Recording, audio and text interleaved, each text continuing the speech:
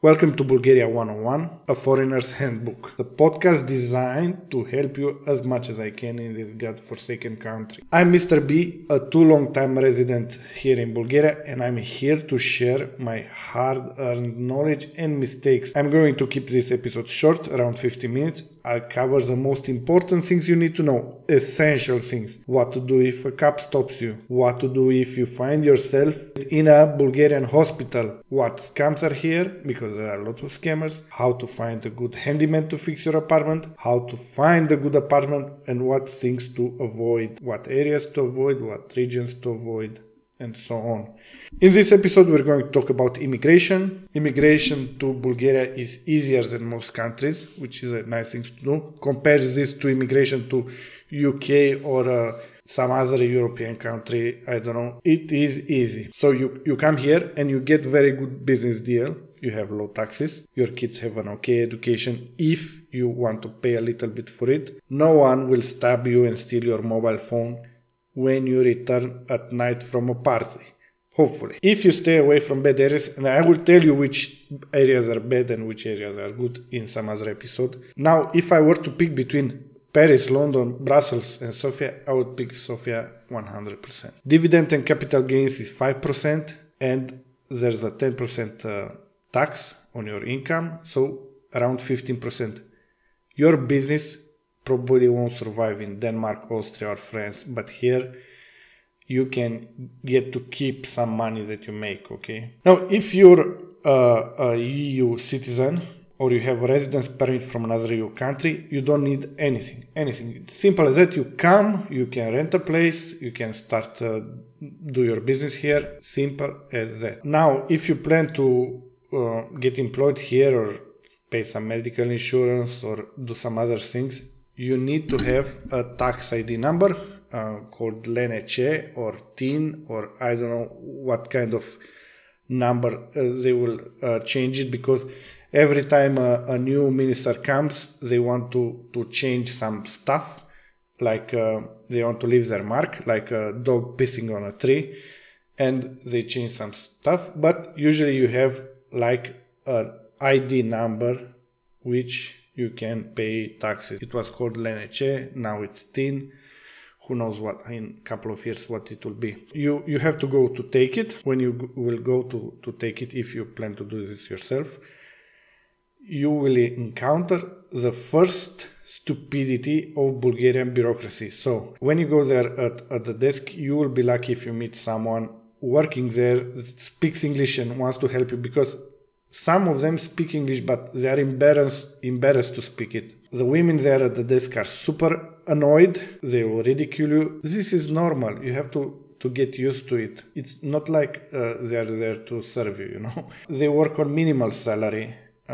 They have maybe a couple of years before the pension and no one is going to fire them. It's very common to get yelled at and ridiculed if you go do official stuff with official government employees. In any case, you have some choices. Personally, I would pay a lawyer 50 euro or how much they want to do this operation for me. If you decide here to stay longer and you plan to stay more than 6 months, it is required for you to get like sort of ID, and for this you need to have a rent contract, bank document saying that you have some money on you, and the procedure is a little bit more complicated. Then you need to have to go to some agency and wait there at a queue couple of times to get your photo taken, etc.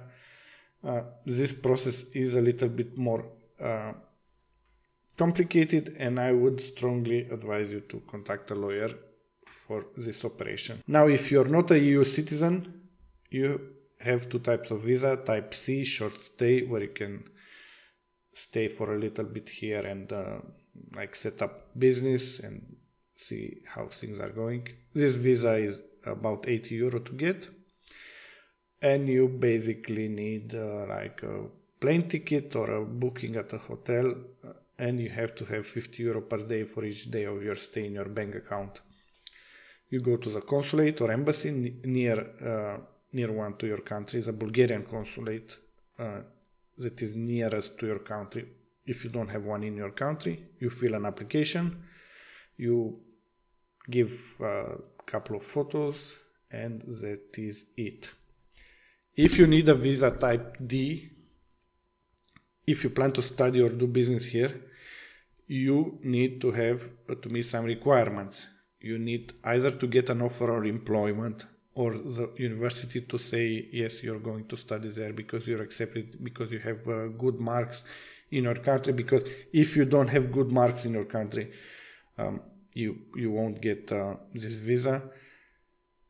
You are a journalist, or you want to have a freelance activity here, you want to open a business here, you either go for a longer medical treatment, you are even retired. If you have a high enough pension, you can get this visa if you want to retire here.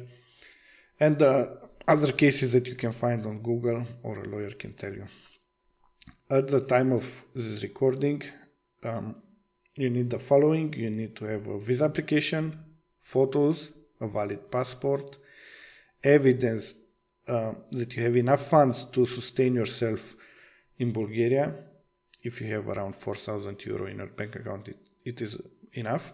You have to have proof of medical insurance, private medical insurance in Bulgaria. You have a proof of accommodation, like a lease agreement or a rental contract in Bulgaria. You have to have a criminal background check, and that you didn't do any criminal activities. You have to pay the visa fee, which is around 200 euro.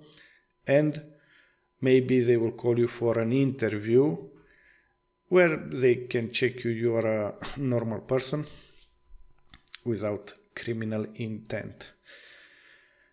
In my opinion, you can't do this without a lawyer, but if you want to try to save some money, you can try to do this process alone. Since getting a visa or a residence permit requires you to have a rental contract in place, please go to episode number 5 called Housing, where I discuss best places to live and what to avoid, or continue with episode number 2, where we discuss cost of living and we break down the cost of living in Bulgaria. Thank you for listening to me, and see you on the next episode. For the immigration process and visa, I recommend you to get a lawyer. Now, if you don't know any lawyer and you don't want to search online, I have a couple of recommendations. Just write me an email. You can find my email in the podcast description. Briefly explain your situation, and I will forward it to a law agency. Now they work on no visa, no money for them. They will only get paid if you get the visa. I say it's a pretty good deal. Write me an email if you decide that you want help. Thank you.